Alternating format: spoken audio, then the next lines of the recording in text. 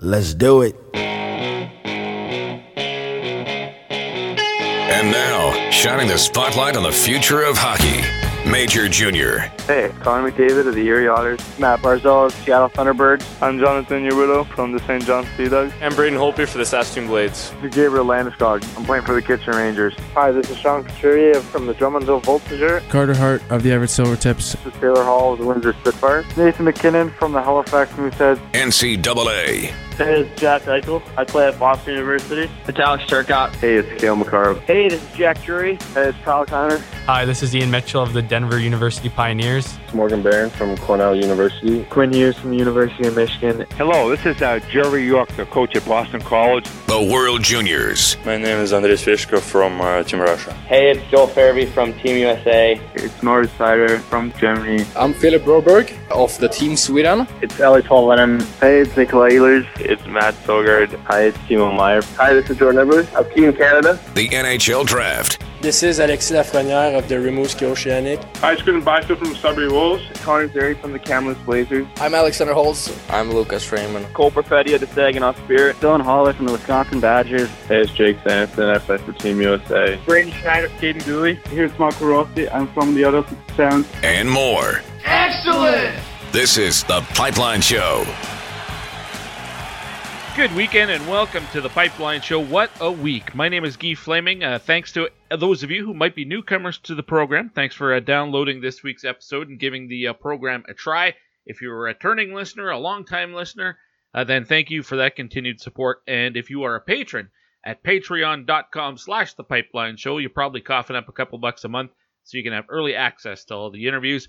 Well, I really appreciate your support because it's your support that keeps the show going through these troubling times of where there's a definite lack of sponsorship and things like that available. So thank you to everybody who is listening to the program right now. We usually start with the question of the week, but there is so much news and notes to get to that we're going to skip that and get to what's been happening this week because there's been a ton, and it seems like it's something new every day. In fact, as I'm speaking with you right now, it is Friday evening.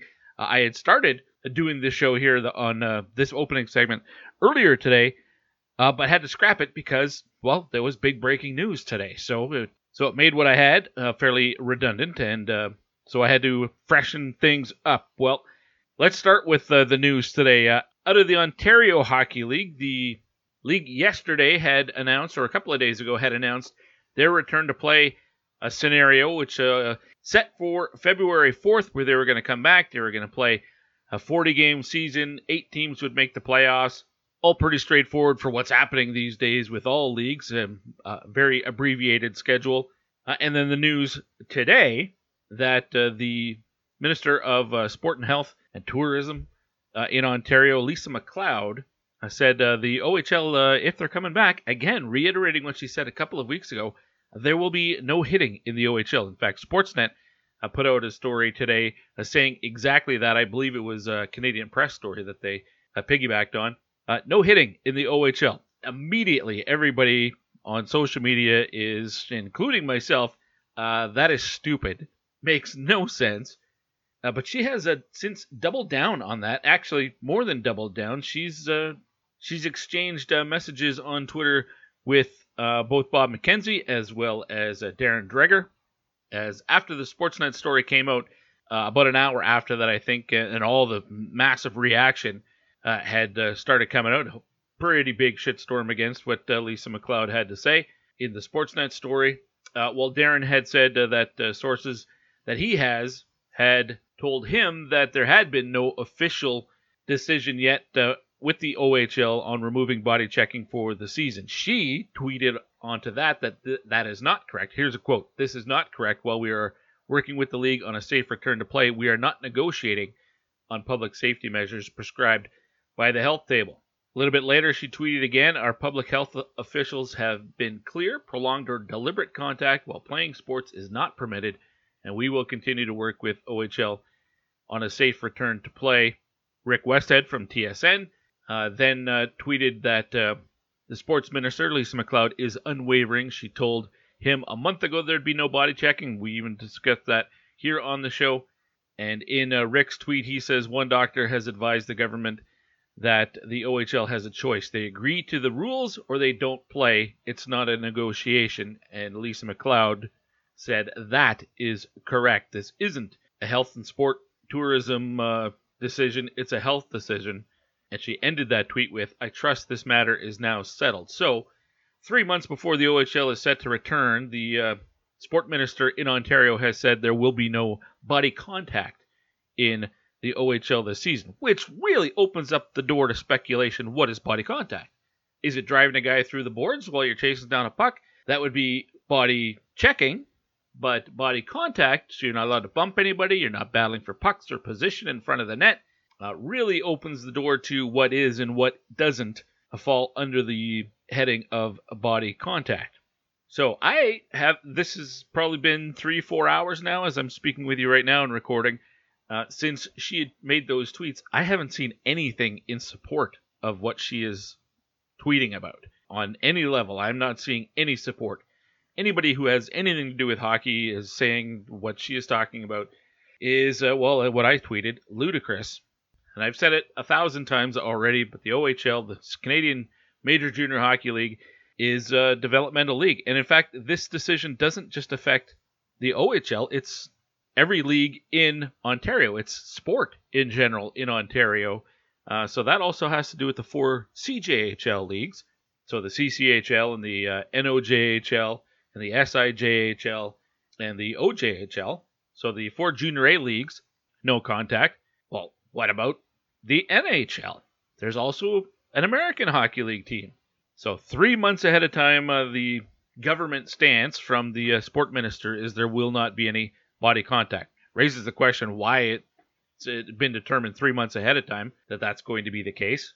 We could get to Christmas or January, and the world will could look a lot different than it does now. Good Lord, can you predict? Can anybody predict what things are going to be like 3 months from now?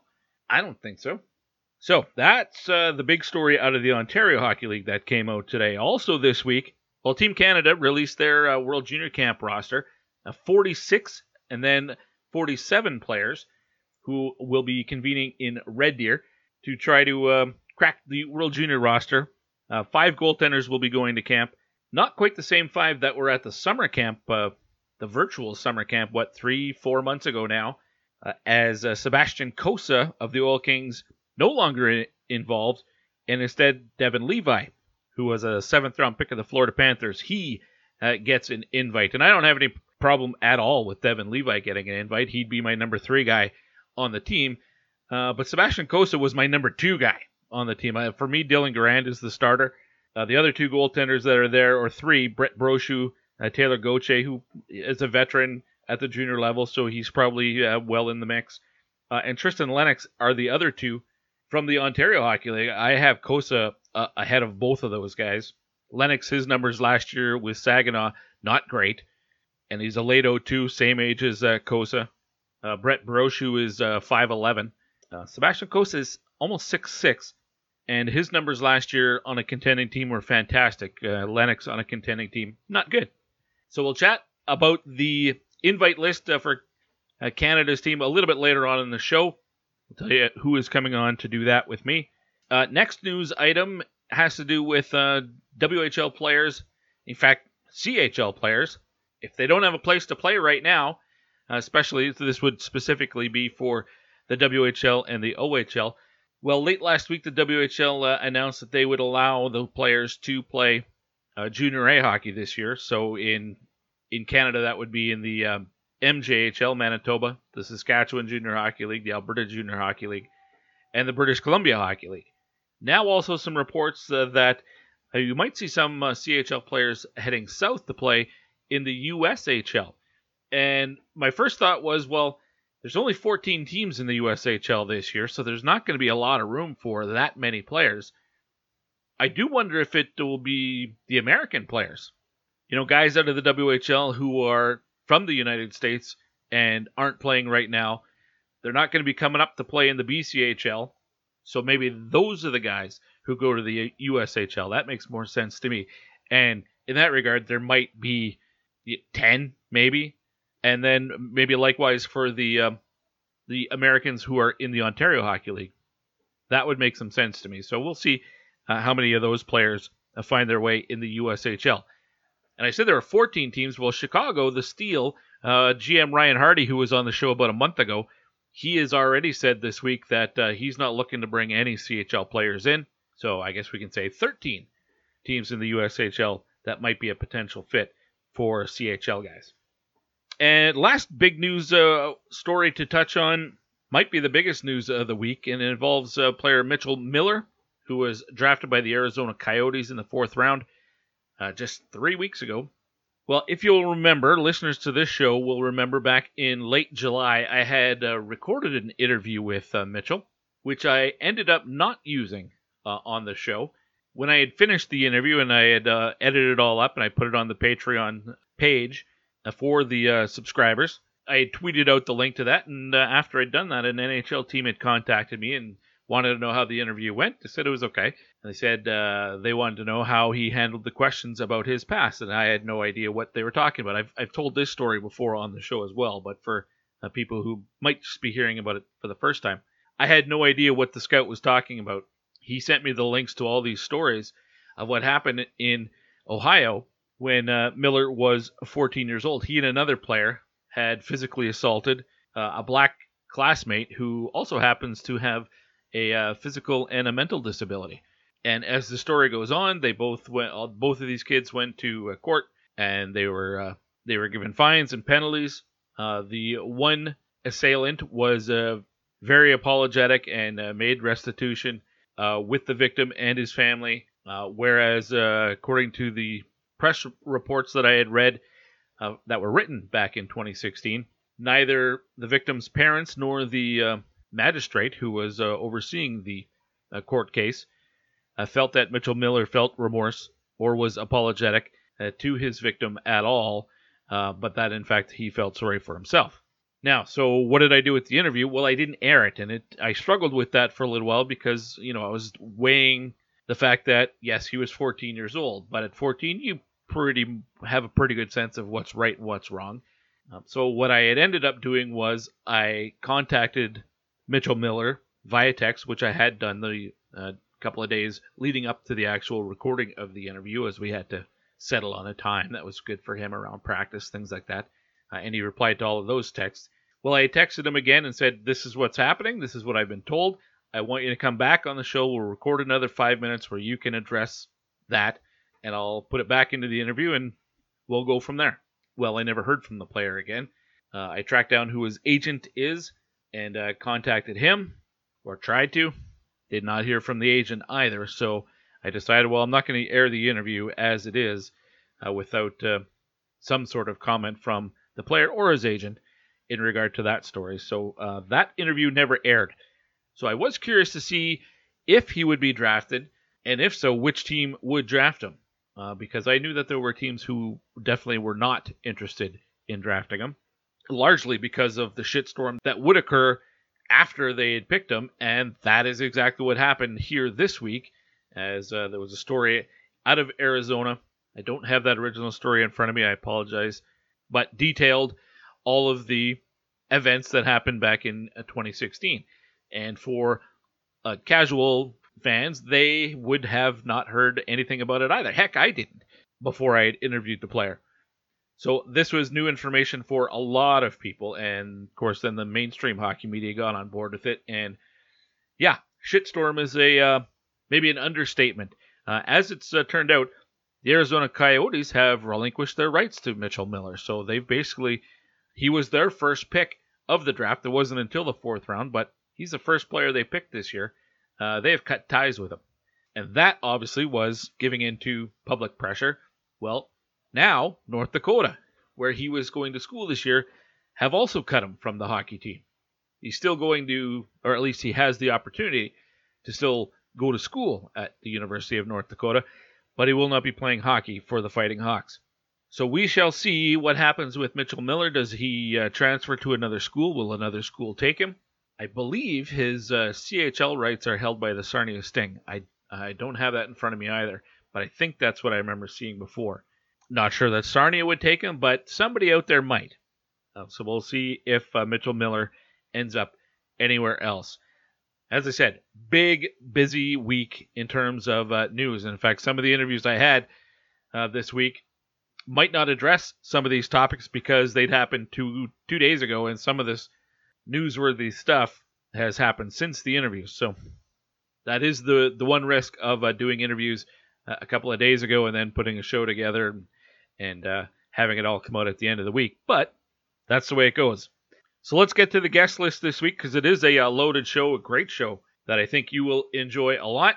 And all four of my guests will join me courtesy the Troubled Monk Hotline. Of course, the tap room in Red Deer is open. If you can get there, then you should stop by and check it out. I haven't had a chance to do that yet, but I do have an order in for a new stock of Troubled Monk beverages, because it is craft beer worth sharing. And right now, if you order before 1 o'clock and you happen to live in Edmonton, Calgary, Red Deer, Sherwood Park, or St. Albert, you can get same-day home delivery for free. Doesn't matter if you're spending, if you're buying a 6-pack or you're buying a flat or 3 flats. You know, if it's $20 or $200, makes no difference. If you use the promo code PIPELINE, that delivery will come to you right to your door at absolutely no charge. And a little birdie has told me that I might be getting some brand new flavors from Troubled Monk in my next shipment. So I will let you know about that, well, I guess next week, because I don't have it yet. But looking forward to that. All right, my guest this week, we will have a conversation with Mike Sawatzky, who writes for the Winnipeg Free Press, covers the Winnipeg Ice, as well as, well, right now, the Manitoba Junior Hockey League. I chatted with him on Wednesday to get his sense on the WHL's return to play scenarios and about the WHL players being allowed to play Junior A hockey. So we'll chat with him about that. Then we'll head to the Ontario Hockey League. Sunaya Sapurji from The Athletic is going to join me. Really enjoyed the conversation with Sunaya. It had been a while since I talked to her, and she's so good. We actually talked for about 45 minutes. Only about 18 minutes of which I'm going to use for the show, because a lot of it was other stuff that would be great if you were at a party and you could, if you're a fly on the wall, you'd enjoy it, but not for air. But we talked to Sunaya, or I talked to Sunaya about the OHL's return to play. And see, this is one of those instances where I had that conversation and a day later, there's breaking news. Because I don't talk to her about, well, actually, in a way we do kind of talk about it, because I asked her about it. We both kind of joke about the whole thought of no body contact in the OHL. Well, I'll let you hear that conversation.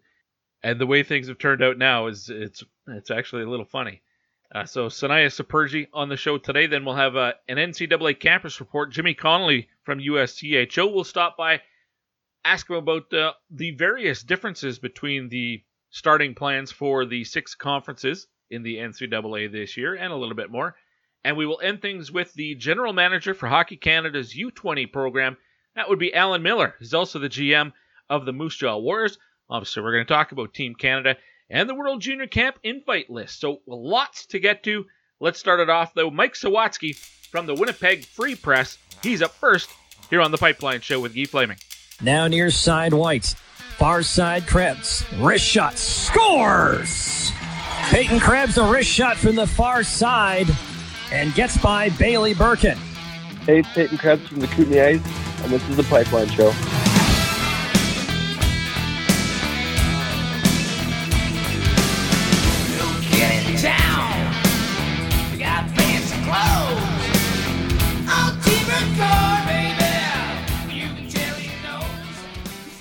Nothing compares to the smile on a child's face after their wish has been granted.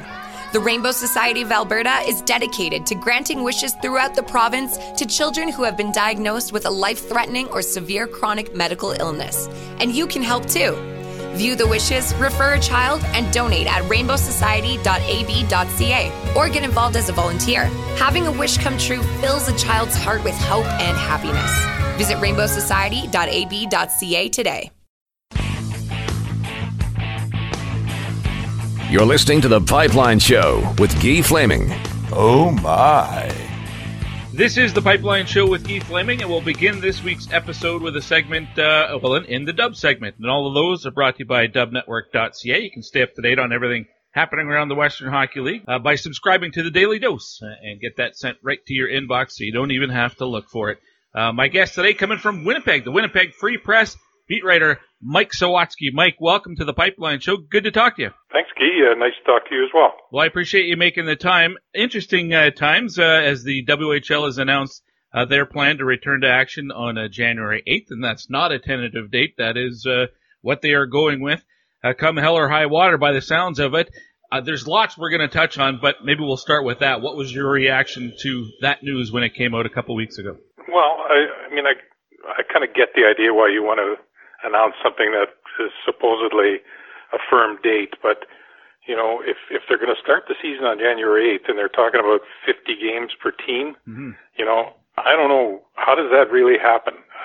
If they really want to go by the regional, the divisional setup where teams are going on the road for a night, playing a game, and then coming home, I don't know how you get 50 regular season games into like a 4-month stretch. So maybe I'm just not doing the math right, but it seems like it could be a pretty tough thing to pull off.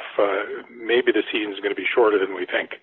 Well, and I haven't done the math. I haven't broke out the calendar and tried to plot things out, so math isn't my strong point to start with. But I was interested when Commissioner Ron Robinson was talking about trying to eliminate as much travel as possible, but there was no plans and hotel stays as well. But I thought like a team from, let's use the Saskatchewan, Manitoba loop, as they're all going to play against one another.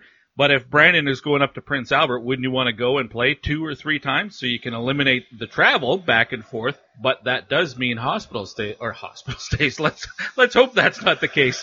Hotel stays. Wouldn't you want to try to bank some of that, eliminate some of the travel? But that's going to lead to more hotel stays. Right. Absolutely. That's, what is it, 8 hours on the highway one way? You could do a Winnipeg to Brandon trip in 5.5 hours, or Moose Jaw, that's another half hour. That's something that's doable, an overnighter.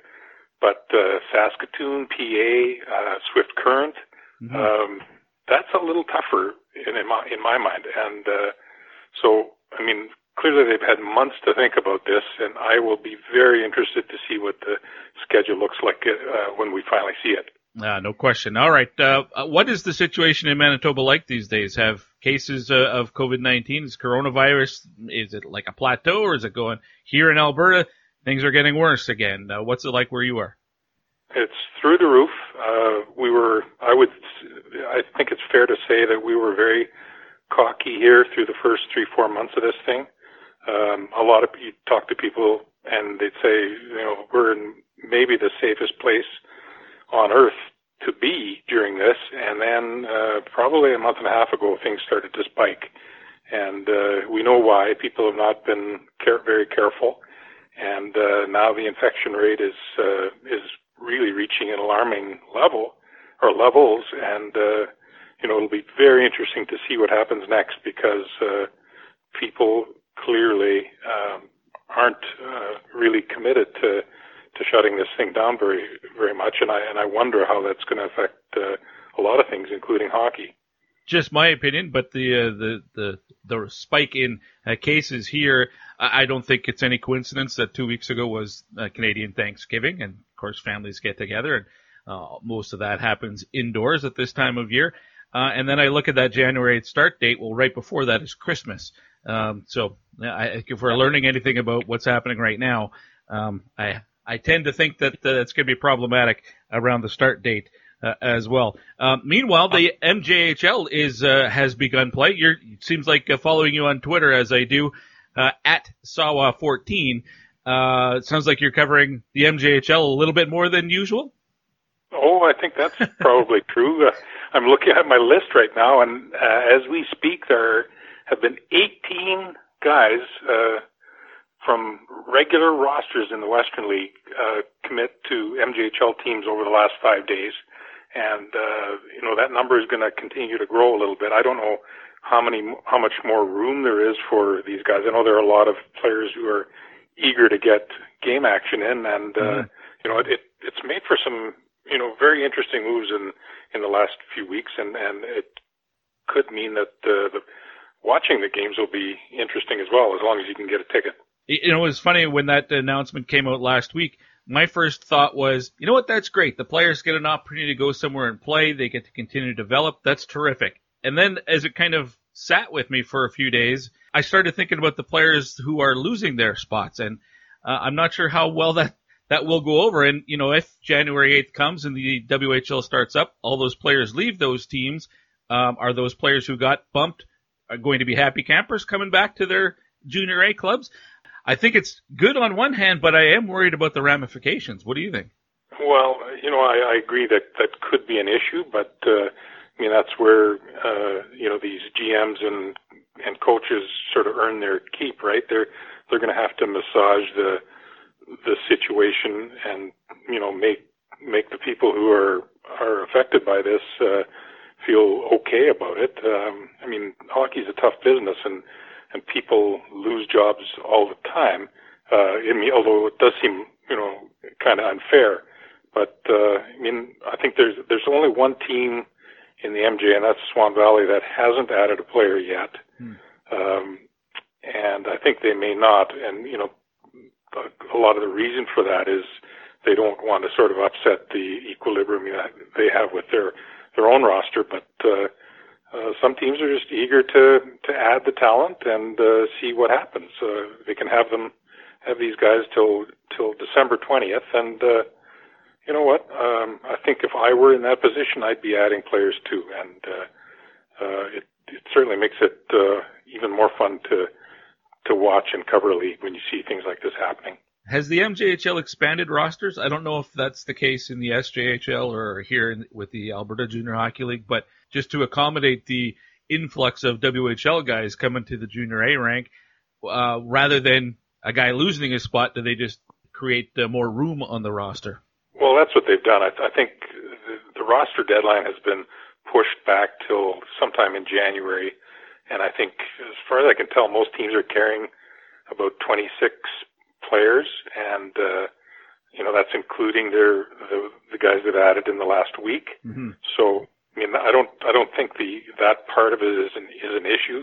I mean, you're not going to have people going home because of this. It probably just means less ice time for some of the people lower on the depth chart, I would think. And a new team in the MJHL this year, right? Another second team in Winnipeg? Yeah, how's this for a crazy thing? A month before the season starts, they announced they're expanding to 12 teams, and a lot of the genesis of this, I guess, was to get to an even 12 so they could go to a 3-divisional setup, and a lot of that has to do with dealing with the pandemic. They want to have these 14 divisions playing against each other for the most part, right, throughout the year. And so they added a team, the Winnipeg Freeze. They're owned by the same company that owns the Western League's Ice and also the MJHL's Blues. So, I mean, it's a really unique, kind of crazy situation. Does that fly with the rest of the league? I mean, I guess these are strange times, and maybe it's not forever, but to have two teams in the same league owned by this with same ownership, that doesn't really fly, does it, long term? Well, I mean, I think long term that's the intention, that it will continue, but no, I think you know, if people were being completely honest, there's a fair bit of grumbling about this, but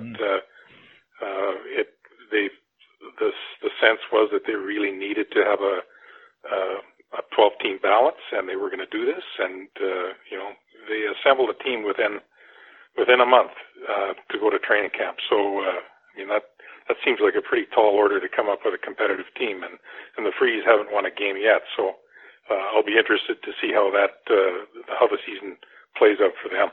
Mike Sawatzky from the Winnipeg Free Press, my guest here on the Pipeline Show, looking at, the WHL and the MJHL. We mentioned some of those dub players who are going to Junior A. There's actually been a couple, maybe 2 or 3 that have gone overseas as well, and the Winnipeg Ice have one of those guys in Carson Lambos, who's gone over to play in Finland. Connor Bedard of the Regina Pats is over in Sweden as well. An interesting option, not available to everybody. You got to be pretty darn talented as a 17 or an 18-year-old, or 15 in the case of Bedard, to go over and take a spot. But good for those guys to find some playing time overseas. Well, sure, and I guess you hit the nail on the head there. If you're the caliber of a player like Bedard or Lambos, and you have a high-profile agent like Mark McKay, you can do things like this. And I talked to Carson earlier this week, and he's learning to adjust to life in Finland. He's probably only going to be there for 6 weeks, but he felt in his draft year, his family felt the same, that it was really imperative for him to play some games, continue his development that way, because from what Mark McKay told me earlier this week, he felt that the most recent draft, there were North American players who, because they hadn't played games in a long time, and because European players had been playing in their leagues in the lead up to the 2020 draft, that they were at a competitive disadvantage. And he felt that was another good reason for Carson to go to Finland, experience a new culture, learn new training techniques, play with new people, and Carson really seems like he feels that this is the right way to go. It's a temporary thing, and it'll be a learning experience, but he felt he would come out of it a better player. 2021 draft will be a really big one for defensemen for sure, and Lambo's right in that mix at the very top end of the rankings for 2021. Overall, what's the picture look like for the Winnipeg Ice this coming season? Every team's going to lose their 20-year-olds from last year, and in a normal year, a guy like Peyton Krebs might be questionable whether he comes back because of the NHL, but we don't know if the NHL is going to get off and running on time either. How different could the Ice roster look this year, though? Well, I think it's going to be pretty similar. One of the big things that Winnipeg had an issue with early in the season was they needed to find experienced goaltending. They started with Jesse Mackay, and that didn't work out all that well.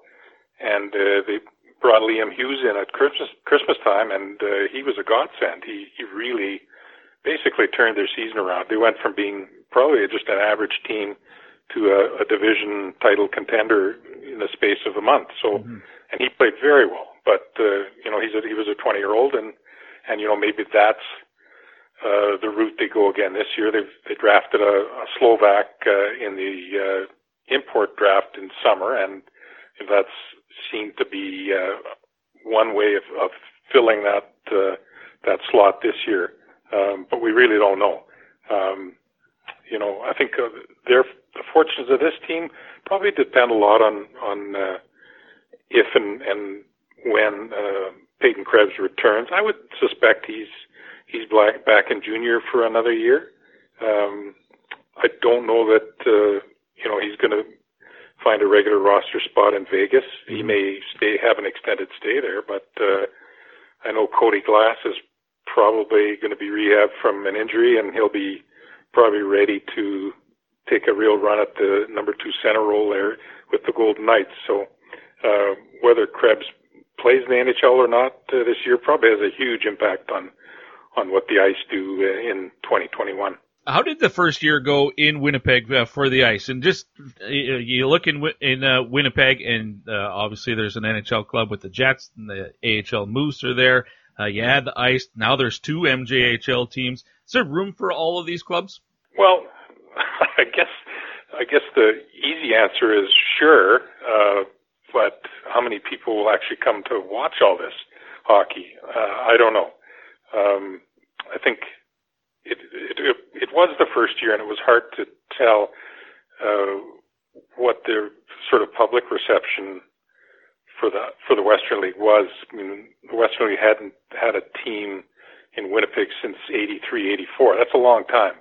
And people are really fairly, most hockey fans are ignorant to to what the Western League is all about, or Major Junior is all about.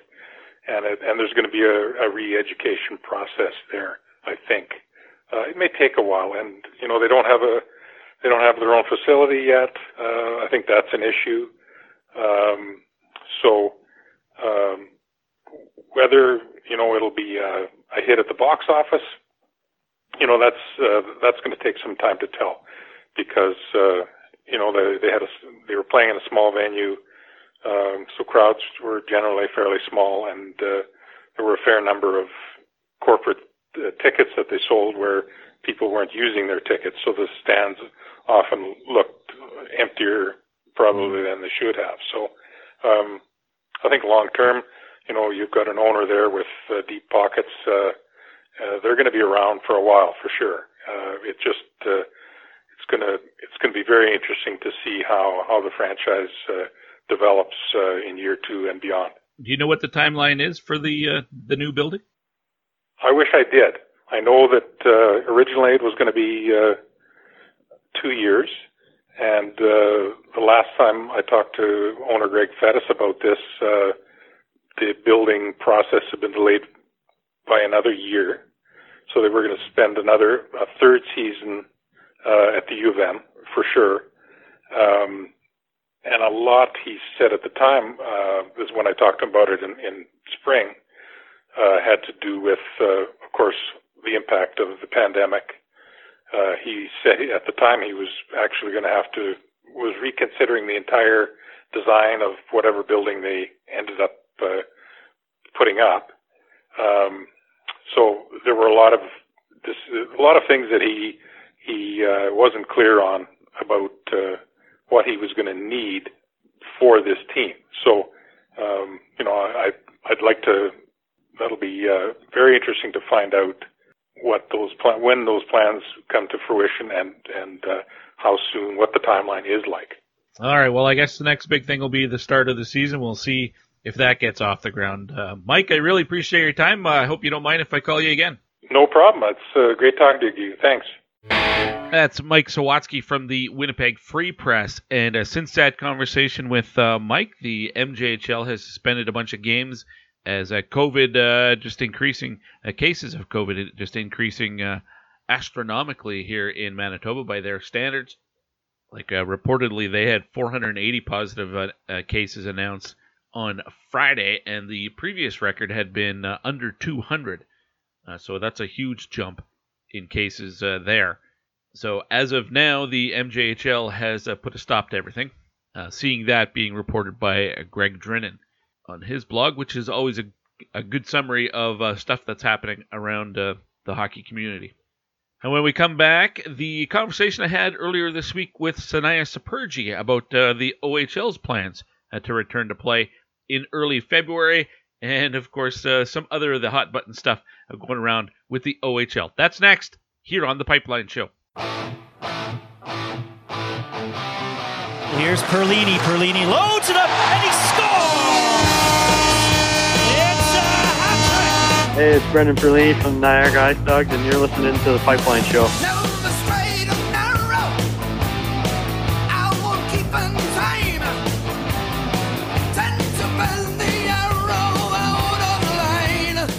There's a lot of people with disabilities that can't just go out and find a job. So we set out to create a business to fill those needs, one stick at a time. The Store Next Door Gift Shop is a Yarmouth-based manufacturer and retail outlet store. So we make great ideas that any of our employees come up with, and we reuse and recycle as much as possible. Our most popular item is probably our hockey furniture. And we take broken hockey sticks and turn them into different products. We go through a lot of hockey sticks, a whole lot. Considering that it's only been a year and we're shipping internationally, I think that that's been a huge success. Most people's reactions are, wow, you do this here? We don't accept can't here. Everyone here learns in different ways, but we want to give everybody every opportunity to find exactly what works for them. There's nothing better than when a customer buys something and then one of our employees say, I made that. They have meaningful lives and build things they can be proud of and get a paycheck for it. I'm Amy Acker, and we change lives one job at a time. You're listening to The Pipeline Show with Guy Flaming. Surely you can't be serious. I am serious, and don't call me Shirley.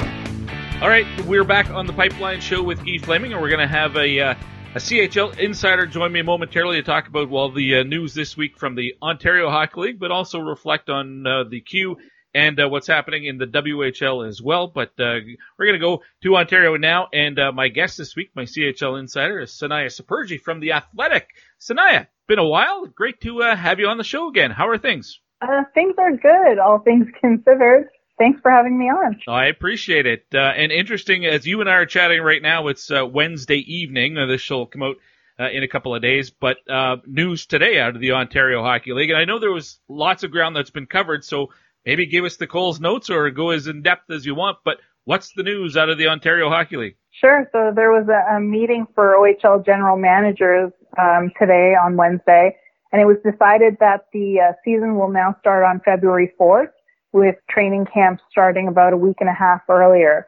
And as it stands right now, they're looking at a 40-game regular season and an 8-team playoff with 4 teams from each conference. Talking to some GMs today, 2 of the big issues that were not discussed were what will happen to the U.S.-based teams and what is happening in terms of contact. Earlier this month, Lisa McLeod, who is the provincial minister for sport in Ontario, said that there would be no contact or body checking allowed if the OHL wanted to play this season. One of the GMs I spoke to today said that the league has been talking to the government, but there have been no real talks at the GM level about it. Mm-hmm. Personally, I don't know how the league would be able to operate if that was the case. So the people I spoke with today seem to think that they would be able to find a solution. Yeah, that was interesting. That was something that came up. We had a conference call with Ron Robinson, and we asked him about that. And he almost kind of chuckled audibly when he was asked about, could the WHL play without body contact? It just seems like a ludicrous idea. Personally, to me, that's like asking NCAA football or U Sport football to play two-hand touch and then expect to push those athletes onto the NFL or the CFL. The CHL is a developmental hockey league. You got to play the same way as it's played at the next level, do you not? Yeah, and I know there's been talk about wearing full face shields, and I know some companies have developed masks that you can wear while playing sports, but I don't know how you could have a hockey game without any kind of contact whatsoever. Even if you look at games which are played in like no contact leagues, there is contact even in those no contact, even in leagues without body checking. There's still contact. So I have no idea how that would work if that were going to be the case. Though, like I said, the people I spoke to don't think that's going to happen. Well, quite frankly, even it goes further than body contact. When you watch 2 players line up to take a face-off, their heads are, they could be 3 inches apart. They could almost be kissing. They're that close as they lean over to take the draw. I remember when I was a kid playing road hockey, you'd put the puck down and you'd kind of each take your turn tapping each other's stick above the puck 3 times, 1, 2, 3, and then you kind of do a face-off. I don't know if you'd have to change the CHL to go road hockey rules or something, but you can't social distance while you're taking a draw.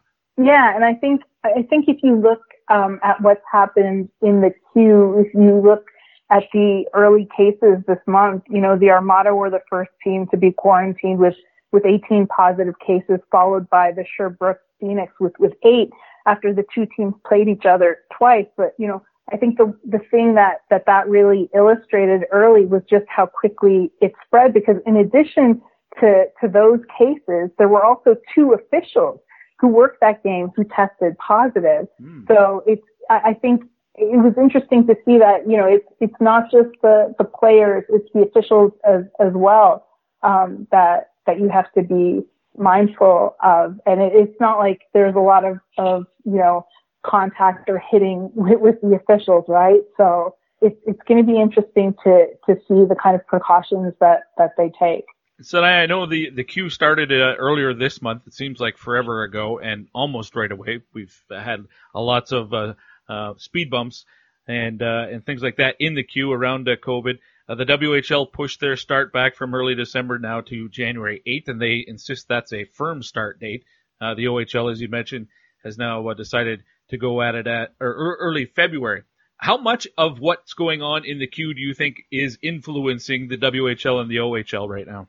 Oh, I think it's huge. I think the Q is kind of acting as a guinea pig for the other two leagues, but I think it's also important to understand, that with hotspots in Quebec, certain regions are also being shut down. The season for Quebec teams will actually restart again on Friday, though it's only teams in the orange and yellow zones that will continue to play. So right now that's Rimouski, Baie-Comeau, Val-d'Or, and Rouyn-Noranda that will all be in action over the weekend.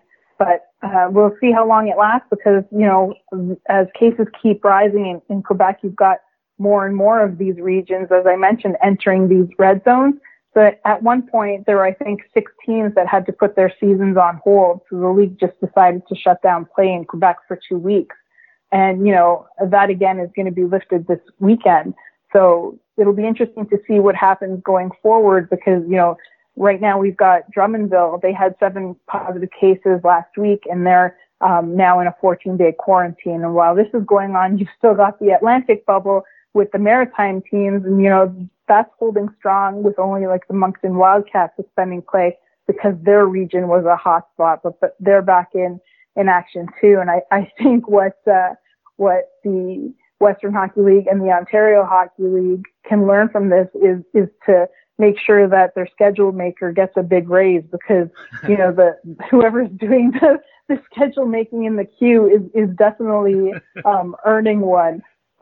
Because that's a lot of rescheduling that's going to be happening. No question. One other thing I saw out of the queue that you actually tweeted it out, or you retweeted it, and I followed suit, was was it Shawinigan? Kind of made their own little bubble. It's almost like they have summer camp or something, I guess winter camp, where they're all housed in the same building. Yeah, they've got kind of a dormitory style setup now. All the players are going to be quarantining, or I guess not quarantining, but together in their own little bubble. They're going to be going to school in their bubble and doing all of that together. So I'm guessing it'll be good for team bonding for sure.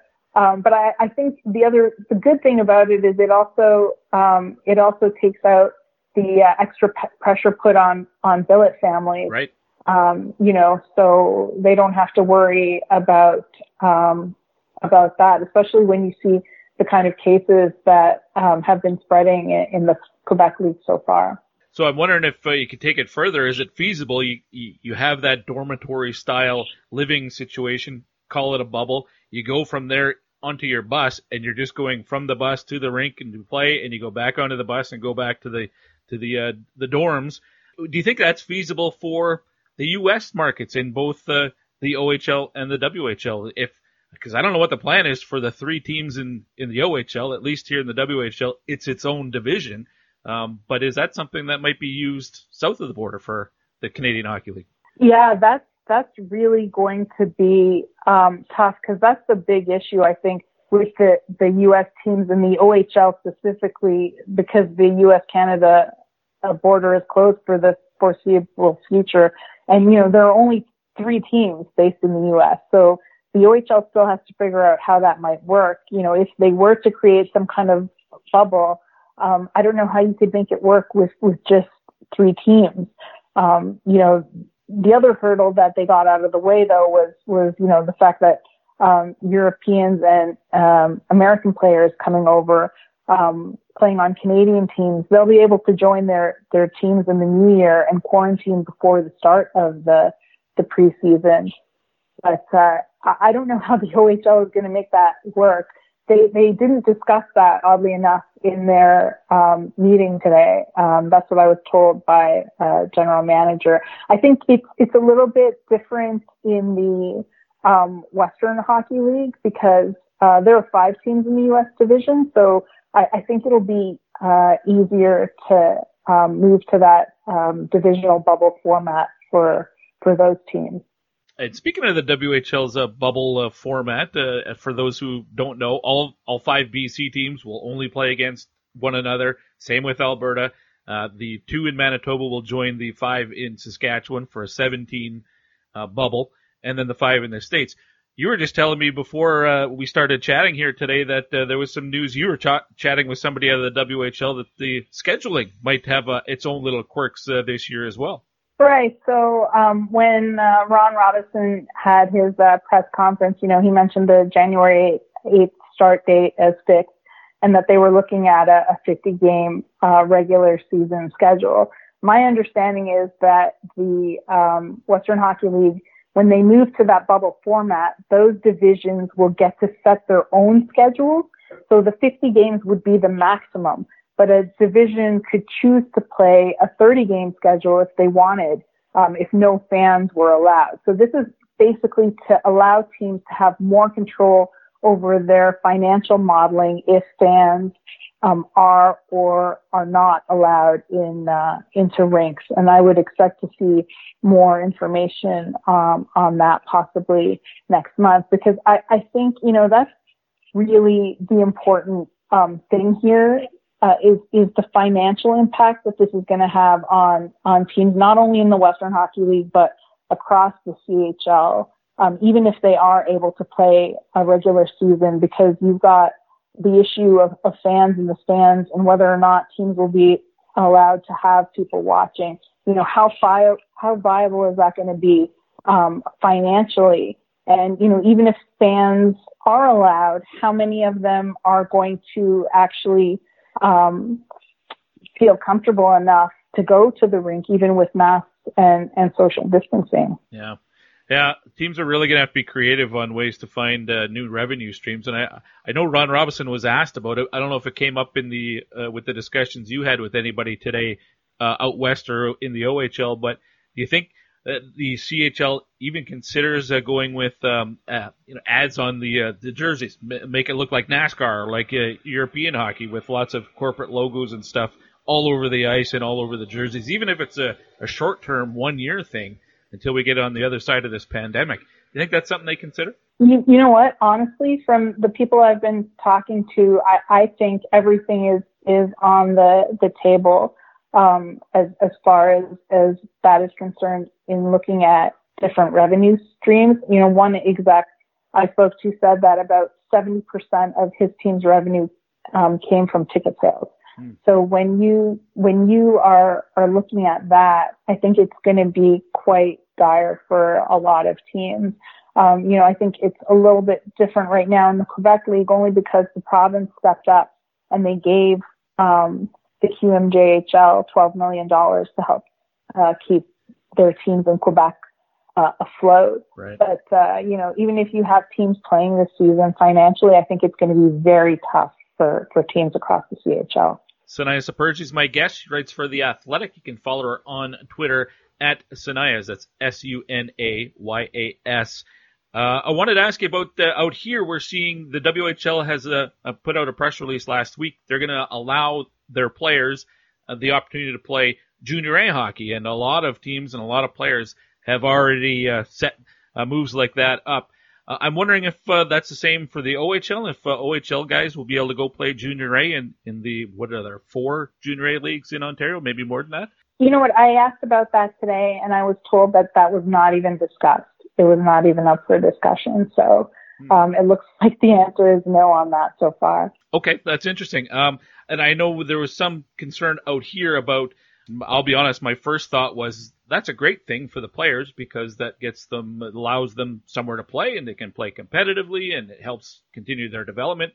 But as I thought more about it, that also means they're taking the jobs or they're taking the spots of other players, and I'm not sure how I feel about that unless they're just expanding the rosters to allow for those WHL guys to come in. But some leagues have gone pay to play, and I'm not sure how that affects the WHL guys who are moving down. Have you heard anything about that? Yeah, I think the reaction has definitely been mixed because, like you said, on one hand, you have people who are happy that players will be able to play and get ice time, and then on the other hand, you've got players taking roster spots from other players at lower levels. So I definitely understand both sides of the issue. So when it comes to pay to play, some of the leagues, like the BCHL, for example, they've adopted a pay to play format for this season. if they aren't able to have fans in the stands to offset some of their lost gate revenue. And again, if you think it's going to be a bad year financially for CHL teams, it's probably going to be even worse for Junior A, B, and lower leagues. Talking to one Western Hockey League executive, he actually said it would be against the rules for dub teams to pay for those players playing in those pay-to-play leagues. So it would be left up to the players to pay. Or maybe it gets waived for them, and not sure if that would be fair either. But I guess we'll look for the small print on that, I suppose. A couple other things I wanted to ask about. The CHL lawsuit in terms of the minimum wage, that settlement of what was it, $30 million, it seemed like both sides had kind of come to terms, and it was supposed to go before the courts. And then something happened where it was, I guess it was canceled. I'm not a lawyer. I don't know how these things work, but what's the latest there that you're aware of, and how does that happen when both sides agree to a settlement and then somebody else says no? Yeah, well, just to make it clear, I'm not a lawyer either. Yeah. But yeah, the CHL lawsuit was rejected last week by two separate judges, one in Ontario and one in Quebec. In Quebec, a Montreal judge wrote that the settlement terms were too broad and could give the CHL too much protection from liability for conduct outside the claims in this case. And that's important because the CHL is also facing other lawsuits at this time. There's a class action suit over abuse and hazing claims, and there's another class action regarding concussions, and both of those suits have yet to be certified. In Ontario, a judge said the current settlement could prevent players from participating in other class actions, and that he was concerned about the amount of money the lawyers in the action were receiving versus the players in the settlement. So essentially, both sides will have to go back and hammer out a new deal. Interesting how that all works. Then there's the other lawsuit that was announced about the same time as this development. Kobe Moore, former Edmonton Oil King, and Kamloops Blazer, I think a couple other places, Kelowna Moose Jaw, leading a lawsuit against not just the CHL, but also the NHL, the American Hockey League, and the East Coast Hockey League in regards to restricting player movement, which that one surprised me. But what are you hearing about that? Yeah, that one also has yet to be certified, and that really does involve pretty much everyone. So that's not really a CHL standalone like the other two are. Mm-hmm. So that's going to be interesting to see whether or not that goes forward. All right. Well, so much happening around the Canadian Hockey League, and none of it, well, most of it not on the ice yet. Of course, we know what's happening in the queue. Sunaya, I really appreciate your time. I hope you don't mind if I can call you again. It was great talking to you. Thank you, too. That's Sunaya Sapurji from The Athletic, conversation that she and I had on Wednesday, middle of the week. And obviously, as you can tell, we are laughing at the notion that we would even be considering an OHL season without body contact. And then 2 days later, you know what's happened now with the sports minister in Ontario suggesting that if they're going to play, there won't be any body contact. Crazy. But that's where we are right now. Really enjoyed the conversation with Sunaya. I mentioned it before, but we must have chatted for 40, 45 minutes after we were done the official interview, just solving world issues. She's great. We'll have her on again for sure. Coming up next, we'll check what's happening south of the border with the NCAA as all the conferences have their plans on how they're going to start, some of them as early as November 13th. Jimmy Connelly from USCHO will update us next here on The Pipeline Show. McKechnie won it, left half towards McCarr, skates down the boards to the corner, stops up there, then got around a defender to the side of the net, cuts in front, shoots and scores!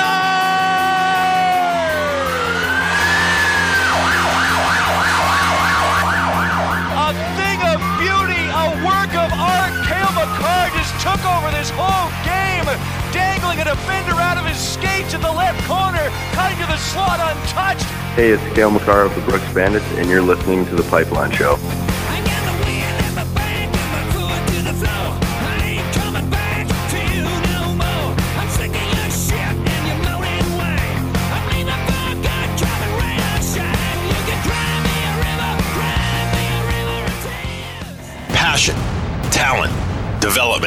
NCAA hockey offers all that, and its players graduate at a 90% rate.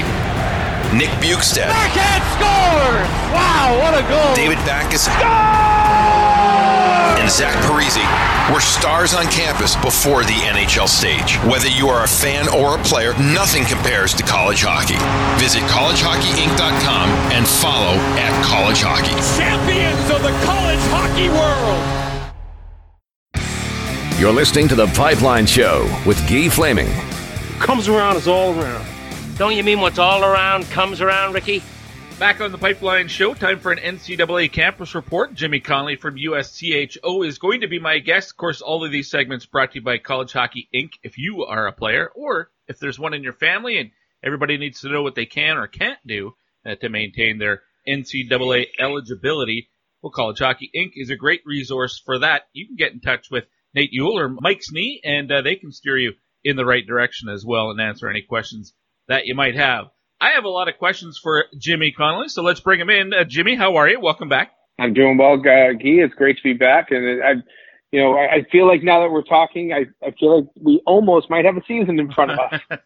Well, and it kind of feels that way from this side too, because it seems like every conference now has some sort of concrete plan. I know you've written about that this week for USCHO. Maybe I'll start with, which conference do you think has the best rollout, the way that they're going to go about it, has the best chance for success? Well, that's an interesting question. I think that you have to look at how the makeup of each conference, particularly geographically. And when we look at geographics, obviously Hockey East is probably in the most advantageous spot right now, because you do have so many teams. And for people that don't understand the geography of Hockey East, if you take Maine and Vermont out of it, you can get from pretty much one school to every other school in less than 90 minutes. There's a couple maybe that get up to 2 hours, but not that much. Vermont is, from most of the teams, about 3.5 hours, and from Maine is about 5 hours. So those really, you can't do it on a day of game trip, but the intention is outside of Vermont and Maine, the travel either to or from those two schools, every other trip would be a game day trip where teams would, leave right before the game, maybe 2:00, 3:00, whatever it needs to be, and you would travel home after the game. And it would all be via bus.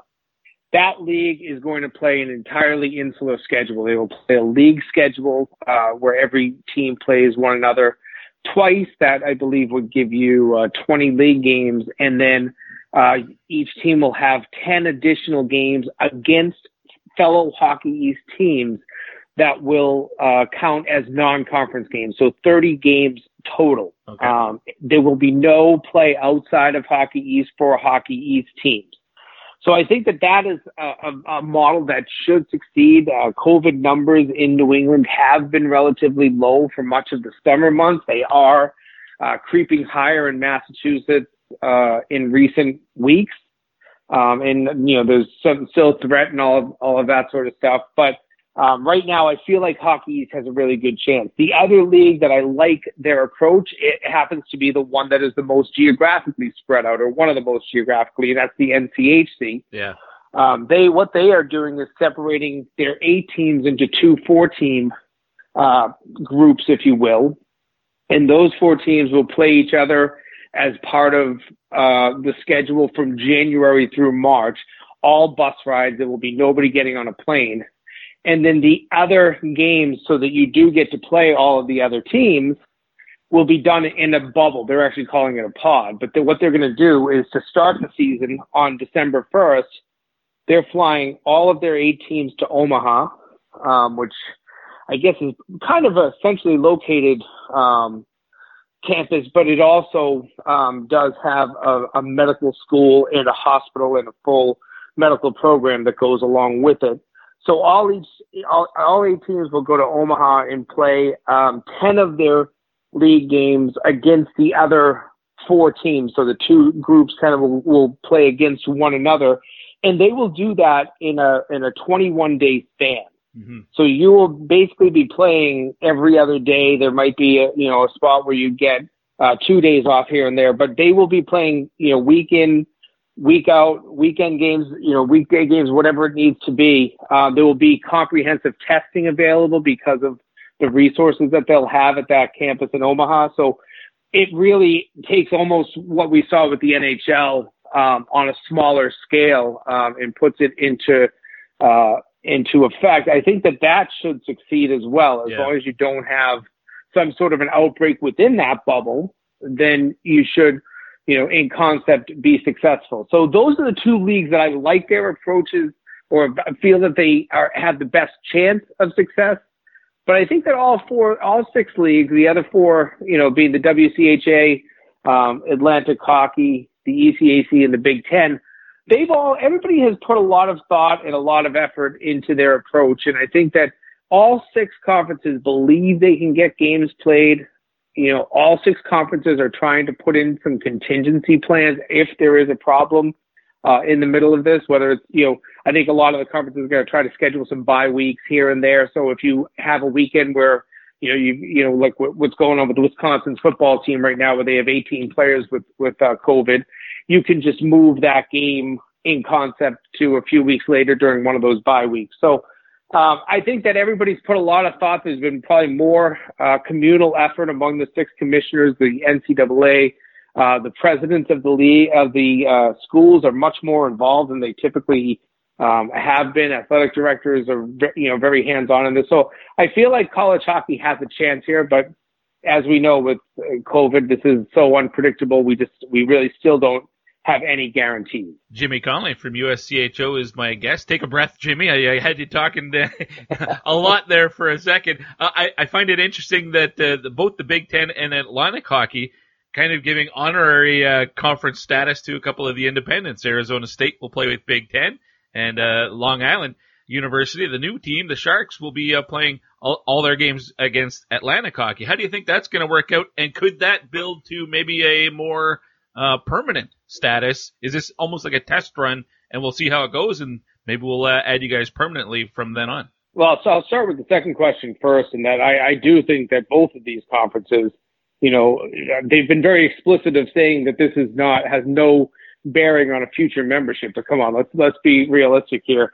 Arizona State would be a nice fit for the Big Ten, and I think that Long Island University would be an excellent fit in Atlantic. All of that said, the leagues have gone out of their way to say that this is not, something permanent and something that we're going to do just for 1 year here. And I understand that. But I think for both of those programs, these are good fits. Okay. I don't think, when you look at Arizona State, I don't think it's going to be easy. They are going to have to play every Big Ten team 4 times. That's 7 times 4, 28. And all 28 games will be played on the road. So there will be no home hockey in Arizona this year. That is a huge disadvantage because their home rink had been such a home ice advantage. It's a small barn. They could really get it, loud and fired up. It was a difficult place to play. So I think that is a bit of a disadvantage to them. But talking to Greg Powers a couple of days ago, he said, listen, we're just happy to be in the situation that we're playing hockey. Because as an independent, when you don't have somebody really watching out for your back, and it's an air trip for any team in the country, every league seems to be wanting to limit air travel, if not totally eliminate it. I think that they were in a really dangerous predicament. Long Island, maybe not as much. They have a lot of bus trips that they could make easily. So I don't think that they were as threatened. And listen, they announced the start of their program after COVID was part of the daily life. So they knew that they were taking risks. But for ASU, I think they had to get to the Big Ten or somewhere where they would be able to find a situation where teams would be willing to play. Speaking of air travel, Jimmy, what's the status with both clubs out of Alaska, both Fairbanks and the Seawolves from Anchorage? What's their status this season and I guess moving forward? And how do you get around the air travel for those two clubs? They're just going to play each other all year? No, I've got to get a little bit. I've got to dig deeper. That was just announced late yesterday. I know that the WCHA plans to play 18 games. My gut is that once Alaska gets down, they will stay down for extended periods when they're going on the road. But I don't quote me on that because I haven't really had the chance to talk to anybody from the WCHA to get real specifics on theirs. But, the remote learning part of college right now is a kind of a big advantage to, Arizona State. Their education is entirely on the road right now. I'm sorry, online. So they can go on the road for as long as they need to. When they go, they're planning to go 2 weeks at a time. So I think that that's probably the approach we'll see with the Alaska schools as well. All right, that makes sense. I know I haven't heard what the update is for the Ivy schools. Correct me if I'm wrong, but a couple of months, 3 months ago, didn't they announce that they were not playing at all this year? Has that changed? They are not playing in this calendar year. It does appear that the winter sport teams, so basketball and hockey from the Ivy League perspective, will be able to begin play after January 1. And talking with Steve Hagwell a few times this weekend, last week, they're planning on having a schedule that their league schedule is full go after January 1. So teams in the ECAC, the 6 non-Ivies, and this is a big if, because I think some schools are actually going to follow the Ivies approach and not allow any play until after January 1. But there will be some schools. I know that St. Lawrence is ready to go. I know that Quinnipiac is ready to go. So they will be able to go and find some non-league games. And whether they are playing themselves, playing within ECAC, similar to what Hockey East is doing, or Atlantic hockey teams have the ability, they're allowed to play non-conference games. So that is where I believe the non-Ivies will get most of their non-conference games from. I don't think that the Ivy League schools will be allowed to play any games out of conference this year, so they'll be only playing an ECAC slate. So that is the one thing, has not been announced yet. Talked to Steve Hagwell today. It's still not finalized, but they're getting closer. Okay, I know we're a couple, 2-3 weeks away, maybe a month now for the NCHC. It still feels like it could be a long ways away, how quickly things can change, but so when I ask you about what this means for the postseason and for the national tournament, I don't know if you have an answer, if there's any way to kind of predict what happens. But as of right now, is this a season without the pairwise because things are so different and there's not going to be a lot of outside the conference games? Could you just have league playoffs this year and that's it? I do believe there is an intention to play a national tournament, but I think what you just mentioned, there will be no pairwise as a method of selecting the 16-team field. I don't know, and I've heard people on the committee say that they have worked. There's a man, Tim Danahy, he's kind of the stats guru of college hockey. He actually runs collegehockeystats.net and does a great job, but he also, has always administered the pairwise. He has come up with some scenarios and presented them to the committee on how you select teams for a tournament when you really don't have a lot of cross-conference play that, really, that's the measuring stick of how good your teams really are and who deserves to make the tournament. And it's been used for so long now, going back more than 2 decades.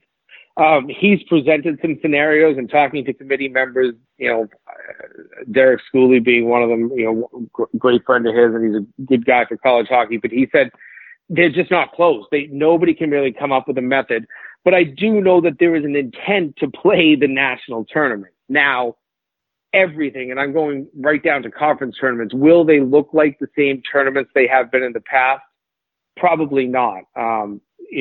Josh Fenton from the NCHC specifically, I posed the question, do you need to move your tournament to a smaller venue? They play at the XL Energy Center, a 20,000 seat venue. Mm-hmm. If you're not allowing fans or if you're going to limit it to 15% capacity, you're talking a really small crowd in a big building that costs a lot to operate and open. So he said that they have had some conversations, but they're not ready to move. But if there are no fans, then I would not expect to see the Hockey East tournament played at TD Garden. I would not expect to see the NCHC tournament played at the XL Energy Center. So that's another kind of wrinkle in this that I think the conference tournaments could change. You might not see best 2 out of 3 quarterfinal rounds. You might see the entire tournament played in one venue within a 4-day period. I believe the Big Ten has already said that that's how they're going to approach it. 7 teams will all go to one venue. Maybe, I don't know if Arizona State would be part of it or not, but their teams are going to go and just play a single elimination tournament over 3 or 4 days instead of having stuff span out throughout weekends. So There's a lot TBD when it comes to the postseason, but I don't expect the postseason to look like anything that we're used to seeing. All right, what about the Beanpot? Is everything a go with the Beanpot as normal, although maybe not playing at the home of the Bruins?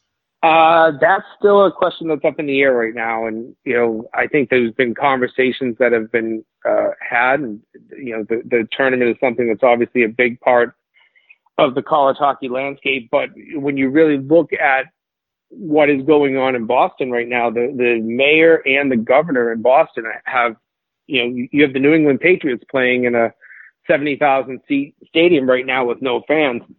If there's no fans, I can't imagine that you play that tournament, or you don't play it in the way that you have. Same thing. You might end up having a couple of Monday nights where you play games on campuses. So maybe you play, one semifinal at Boston University, and you play one semifinal at Harvard. And then the next week, whoever wins, then you figure out where to play that game just to say the tournament was played, possibly. Yeah. But I know that Christmas tournaments, which have been obviously a big part of college hockey for a number of years, there will be no Christmas or holiday tournaments, however you want to deem them. So, but I don't expect that teams won't be playing in that time. I think that you will have teams still playing around the Christmas break and holiday, but I think you'll be playing league games, or you'll be playing, non-conference games.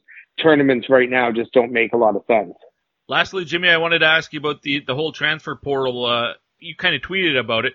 It's about the transfer portal, and it's not limited just to seniors, right? Maybe you got to explain it dumb it down for this guy, but also just for my audience that might not be aware of what this is all about.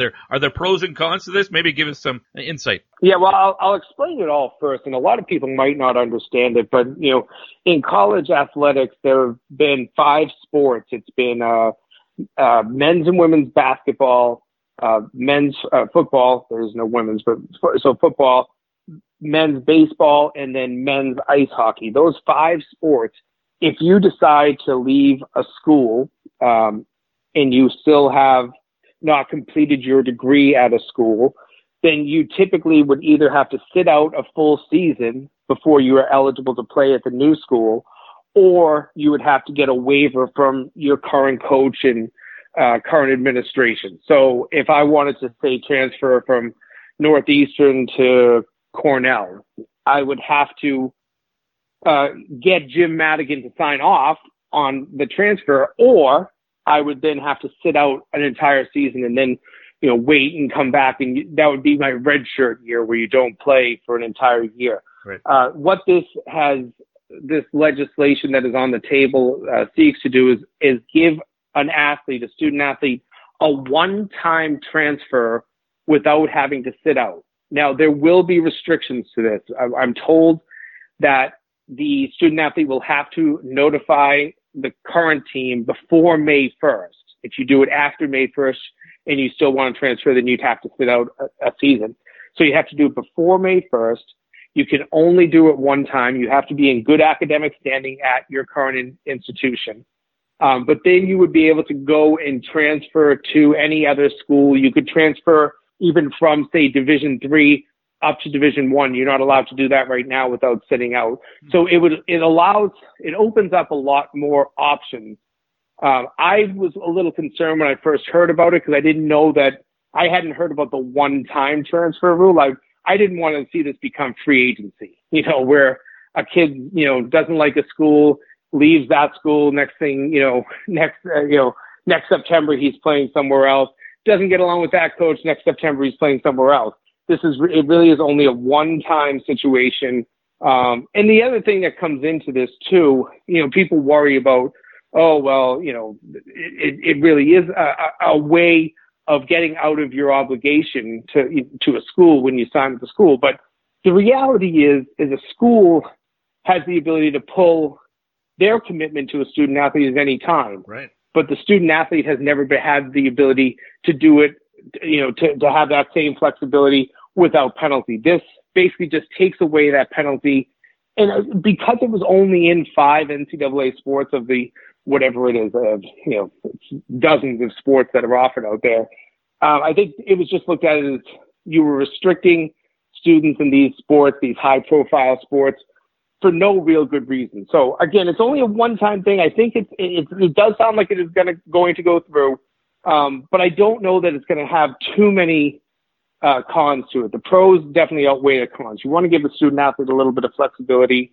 And the NCAA, as much as people complain about them, I think that they are trying to be a little bit more progressive toward the student athlete and not against. And I think that this is a big part of it. All right. So the transfer portal, I don't know if it's just my perception, but it seems like over the last 2-3 years, it's been used more often than before that. Yes. Would you say that's correct?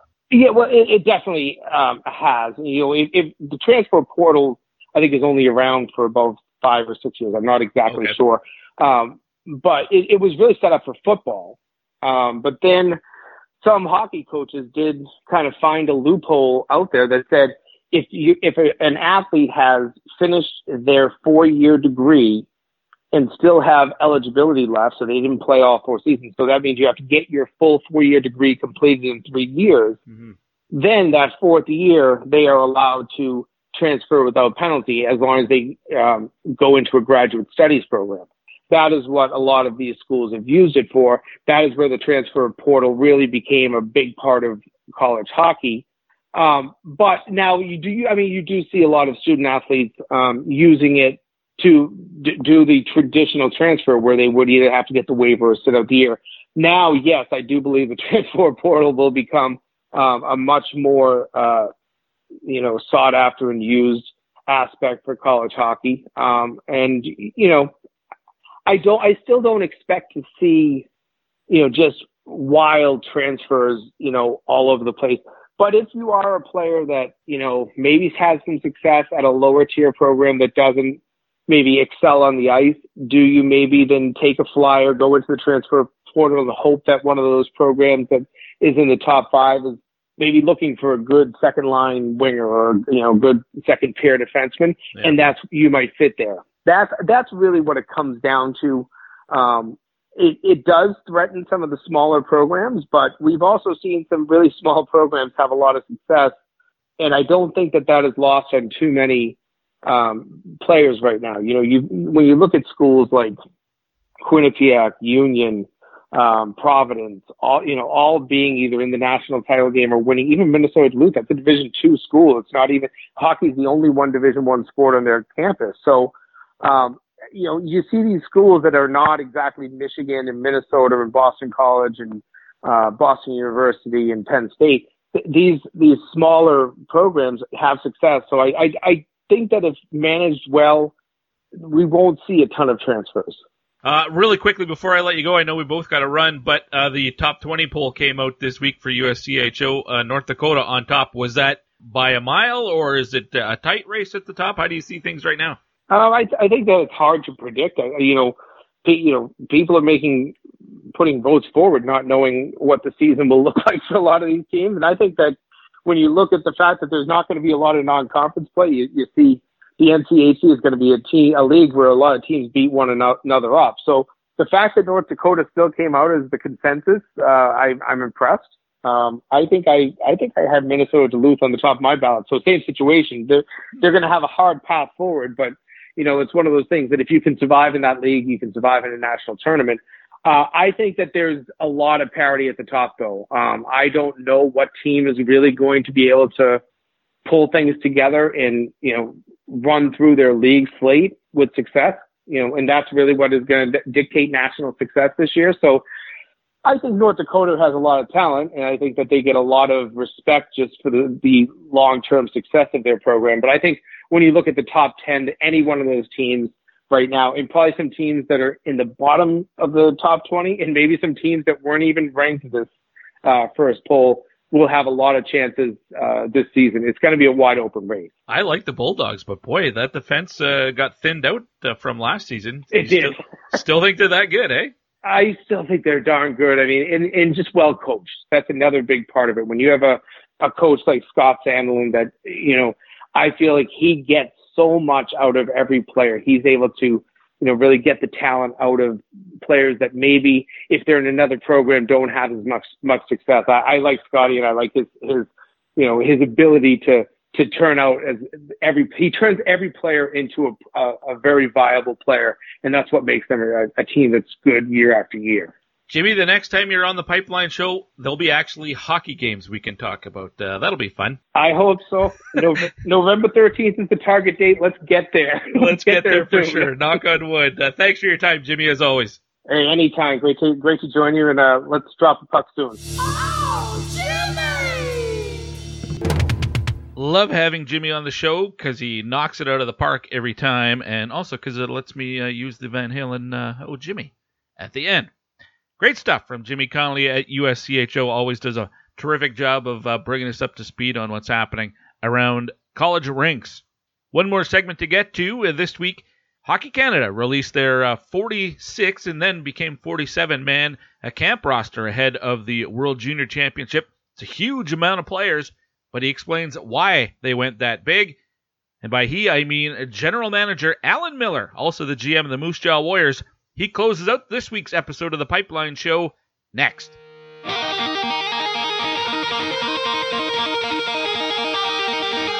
Stutzler, back to Sider, across to Bach. Dominic Bach, great pass in for Stutzler, slides it back across, they score! Hello, this is Tim Stutzler from Mannheim, and this is The Pipeline Show.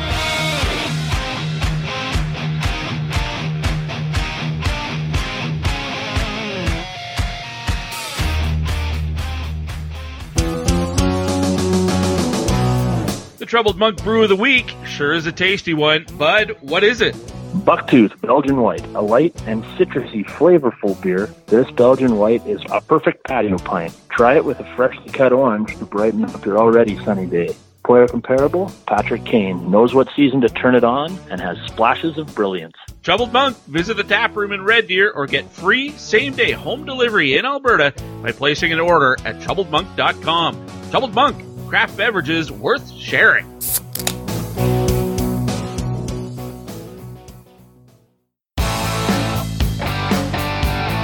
You're listening to The Pipeline Show with Guy Flaming. I heard about that thing on the AM radio.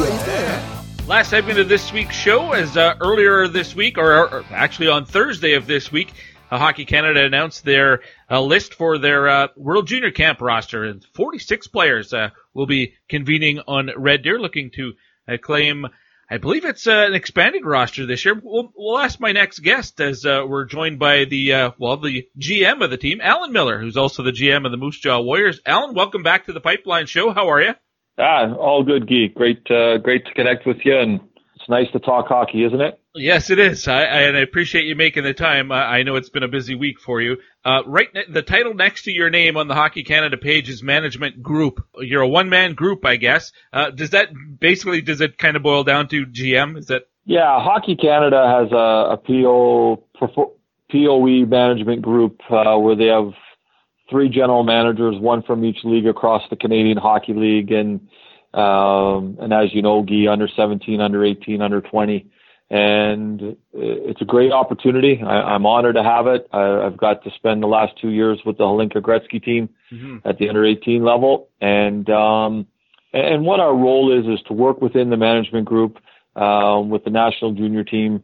You know, Andre Tournier is our head coach, Scott Salmon, senior VP of national teams, Ben Schutron, manager of national teams.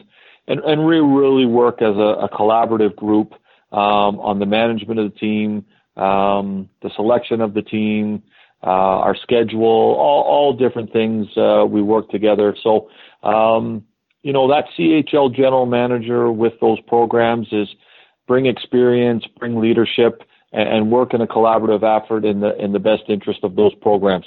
You make me feel old when you say Ben Schutron, because I remember him as a player trying to out for these teams, and now he's one of the brass for Hockey Canada. That's amazing, and I guess that's just, we're old. Well, and I can say the exact same thing because I was a general manager in the OHL when Ben was drafted and played in the Ontario Hockey League. There you go. Now, and he's a real sharp young guy. I really enjoy working with him. He's got a bright future in the game. It's funny you said that, Guy, because even the other day I was calling CHL GMs to give them an update about their players being named to the roster and the camp details. And I called Kyle Raftis in the Sioux, and I called Paul McFarland in Kingston. And again, those were both two players that played in the OHL when I was a manager there. So we talked about that and how old I was feeling. But great for those young people that have bright futures in the game. For sure. All right, let's get to the roster. And I mentioned it's 46 players who have been invited to the camp. That, to me, I was surprised that it was a number that big, because it seems like in this day and age around the global pandemic and all that the camps have been much smaller. So why'd you settle on 46? Well, and I'll just add, Guy, that it as of minutes before the press conference this morning, it jumped to 47 with the addition of Kirby Dach. Right. Exciting news from the Chicago Blackhawks in regards to Dach. So we're at 47, and ultimately, Guy, the idea to start the camp is first of all, as you know, Ontario and the West not playing any games. Quebec League playing minimal games. We had no summer camp, no season, no Canada-Russia series. These players have not played a meaningful game since March. So we have to go in this camp and we have to select a team, and we have to prepare a team to play at the World Junior level. So first and foremost, we want to start the camp off with a larger group, essentially put two teams together, play 3 inter-squad games. And after we play those 3 inter-squad games, then we'll release players and get down to a group of 25 to 30. Then we'll play an additional 3 games. We're working with U Sport to play 3 games against U Sport to finalize our roster. And then as we get into early December, finalize our roster, play U Sport a couple more times, and then go into the bubble in Edmonton. Excellent. And the rosters this year are slightly expanded, are they not? Yes. With COVID, with the bubble, players obviously once you're in the bubble can't go in or out. So the IHF to give the teams the best flexibility and deal with injuries. The rosters will be at 25. So essentially, we're looking at it from Team Canada's perspective: 14 forwards, 8 defensemen, and 3 goaltenders. All right, excellent. Alan Millar, the GM for Hockey Canada and the U20 squad, as well as the Moose Jaw Warriors. He's my guest here on the Pipeline Show as we look at the roster for Canada's camp. With Kirby Dach coming back, and how many other returning players do you have? Is it about 6 or 7, I guess, from last year? Yeah, it's led by, guys like Cousins, Connor McMichael from London, Quinton Byfield, who just went number 2 overall to LA. 2 guys that'll be, real cornerstones on our back end. Jamie Drysdale and Bowen Byram from the Vancouver Giants. Dawson Mercer from Chicoutimi is a returning player. So we've got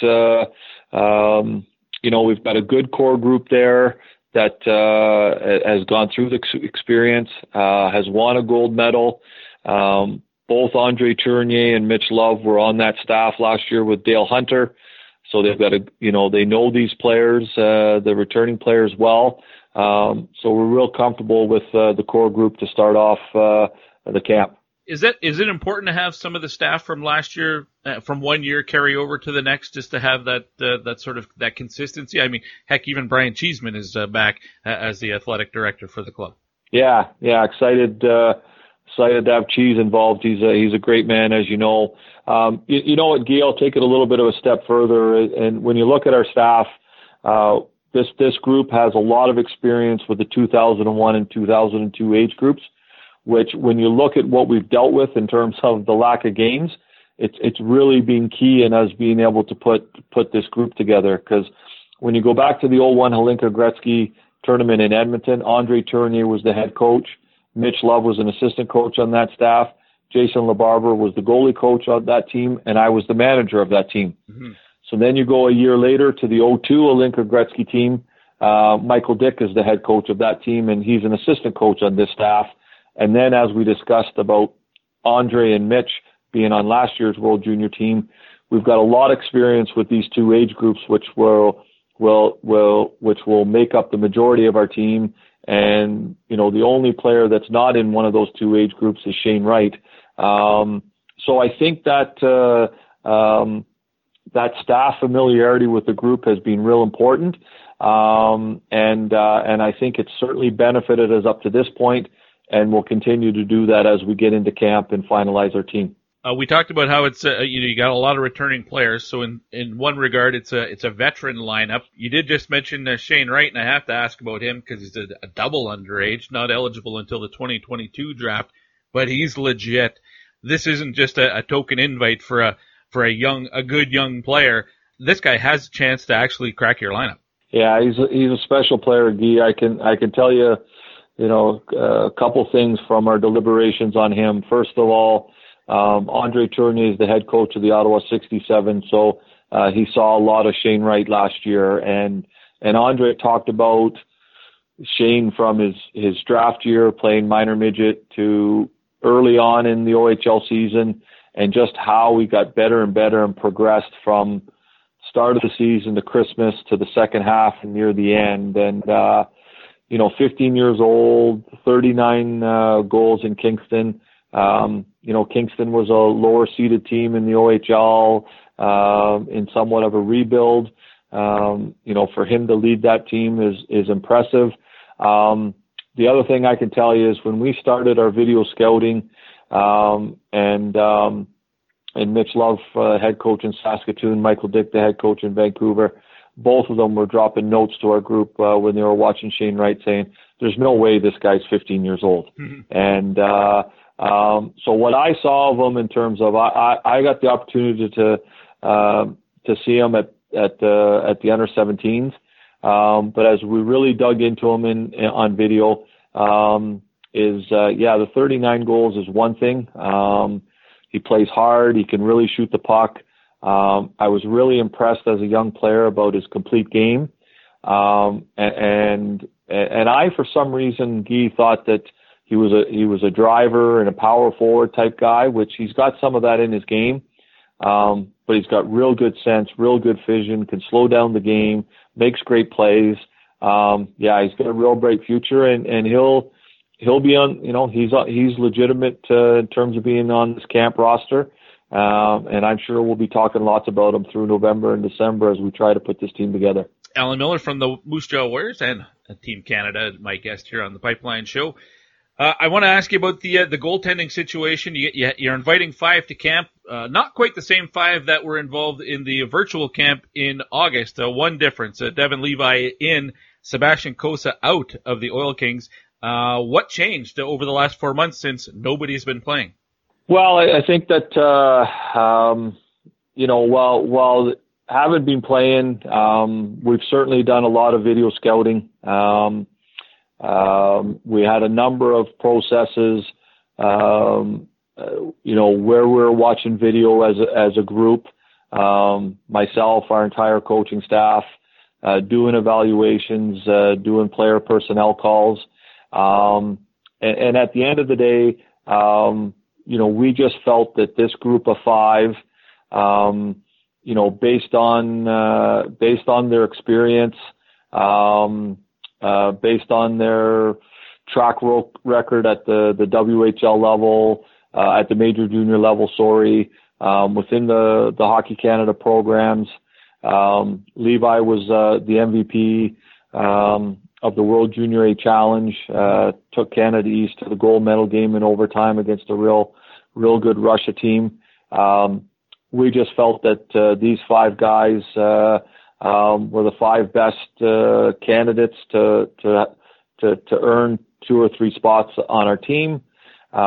We understand Sebastian is a tremendous young goaltender, lots of upsides, can have a real chance to be maybe the guy a year from now.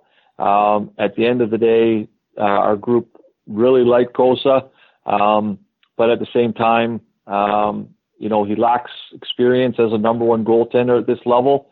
He's battled some injuries. He's only played 33 games in the WHL, and we just felt that the other 5 goalies were ahead of him in terms of experience and the chance to play at this level. Okay, well, I appreciate the explanation. Usually in a normal year, we would say, the CHL guys would come to camp, and they've got, by the time the December World Junior Camp rolls around, 25, 30 games under their belt.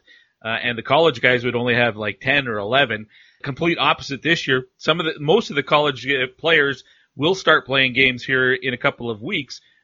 Do the NCAA guys, you have 4 of them on your roster, and the guys who have played a little in the queue, do they have a little bit of a foot up on their OHL and WHL counterparts this year? Yeah, I think the NCAA teams, although they haven't played any games yet, they've been together. They've been skating with their teammates. They've been skating with their coaching staffs. And as you mentioned, the Q's been playing, although they have been in a bit of a pause, particularly in Quebec for the last couple of weeks. So yeah, I think those guys, may have a slightly little bit of an edge over the Ontario West guys, but I think a lot of the guys in Ontario and the West here are in real good situations. A lot of guys are skating with WHL players. A lot of guys are skating with pro players. A lot of good coaches across Western Canada and Ontario leading these guys through structured programs, intense workouts. And I think we've structured our camp where it's got some time to it. It's got some length to it. We're going to be able to ease the guys in with 4 days of practice before we start to get into games. But I think certainly, Guy, you can't underestimate the fact that some guys are playing games and some guys haven't, and we'll see how that all plays out once we get into camp. Lastly, when you get into the battles for roster spots, we talked about the returning guys, and more often than not, they're pretty much locks to be on the roster again if they're returning. And I'm not expecting you to tell me the answer, but how many spots do you have written in ink already, and how many spots of the 24 are still up for grabs once camp opens? Well, I think that I think most knowledgeable hockey fans and can kind of look at the group and say he's in. But at the same time, we just talked about the uniqueness of this process. We just talked about the challenges of, who's been playing, what are certain players been doing for the last 8 or 9 months and not playing a meaningful game since March. But ultimately, at the end of the day, Guy, this is a strong group. There's a lot of talent here from top to bottom. I think it's a deep group. And it's going to be a very, very competitive camp. So I know I didn't exactly answer your question and give you the numbers and exactly how many spots are available. But in this unique season, we're going to have an open mind, because normally we've got a good idea, like who's taken a step, who's faster, who's stronger, because we've had them in the summer. We've had them in the Canada-Russia series. We've been watching the CHL season. We don't know where everybody's at. That's why the number of players and this extended camp leading us into Edmonton is going to be so important. Well, I'm glad you framed it that way, because that's kind of what I was getting at. You worded it better than I did. Just with the differences with having no hockey, I wondered how many spots were still legitimately up for grabs. I guess if there's one position that might be wide open, is it between the pipes? Because you got 5 guys who weren't on the team last year all competing. It certainly is. I think, I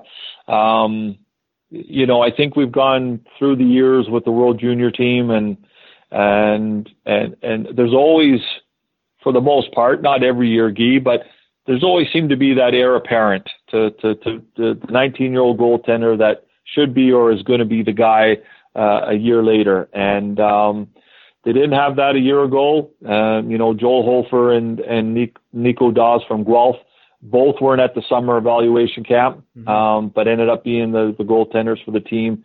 And Hofer was outstanding when he took over for Dawes after the second or third game of the tournament. So for us, goaltending is wide open. We feel we have, as I mentioned earlier, we feel we have 5 strong candidates. And that will be an interesting discussion for us. Jason LaBarbera, our goalie coach, will be front and center in terms of working with the goaltenders and and making those evaluations and making a final decision and getting them ready to play. But yeah, certainly right now, when it comes to the where we are in net, that position is wide open for these 5 guys to compete for. I said a couple of questions ago that was the last one, but I got one more. For you and the other CHL guys that are involved in Hockey Canada and the staff getting set for this tournament, nice to have that distraction, whereas everybody else is kind of waiting for the CHL seasons to start. You know, as you wait for January 8th with the Moose Jaw Warriors, it's nice to have this going on at the same time for you, isn't it? Yeah, it's been great, and I think that you can use all the words. It's a privilege. It's an honor. For me, this tournament, I think it means so much to the country, and all of us that follow the game. We love Christmas time and the World Junior Championships, and I've done this for a long time, and I think kind of the pinnacle if you're a CHL GM for a long time. To get the opportunity to work with the World Junior team is real special. So, when I accepted the position, it looked a lot different than throughout the last 6-7 months than it really was. But it has been a good distraction. It's kept us real busy. And I think at the end of the day, Guy, you can talk about the uniqueness, you can talk about the challenges, talk about guys not playing, but at the end of the day, our group has worked real hard, and we're going into Edmonton to defend our gold medal and make it back-to-back World Championships. When do you get to Red Deer? The players will travel to Red Deer on November 16th. Staff will congregate in Red Deer on the 14th. Excellent. Well, enjoy camp. We certainly wish you the best of luck. We're all Canadian. Not everybody listening is Canadian, but we'll certainly be cheering for you here on home soil. Thanks, Guy. Appreciate that. Always great to connect and join you on the Pipeline Show. Have a great day. Alan Millar from Hockey Canada and the Moose Jaw Warriors telling us everything that went into putting that roster together, at least the camp roster. Interesting to see the competition they'll play, being U-Sport teams. U-Sport's not playing right now either, so how they'll couple together an opponent will be interesting. Let me know what you think of the roster. Everybody's going to say there's one person that's left off and a surprise inclusion or something like that, but you can let me know. At TPS_Guy is where you can get me on Twitter. Give me a follow, and let me know who you think Canada forgot about or that you were surprised got an invite. I still go back to Sebastian Cossa. I don't get that. He and Tristan Lennox are the same age. They're both draft eligible in 2021. Cossa's numbers way better than Lennox's numbers. Both of them were on contending teams last year. So I don't get it. I know Lennox has played for Hockey Canada in the past. If that's the only difference, then I don't get it. But we'll see. Maybe I'm just a homer as Cossa plays for the Edmonton Oil Kings. All right, with that is the end of this week's episode. I appreciate all 4 guests that you heard from. Next week on The Pipeline Show, it'll be more of the same as we continue to look ahead to the upcoming World Junior Championship here in Edmonton. And with how quickly things have been changing over the last number of weeks, who knows what else will be the hot topic issues this time next week. But until then, my name is Guy Fleming. Remember to treat each other with kindness and respect and help out your neighbor when you can. Continue to wash your hands and wear your mask and do all the things that we're supposed to be doing to look after ourselves, our family, and one another. Until next week, my name is Guy Fleming. See ya.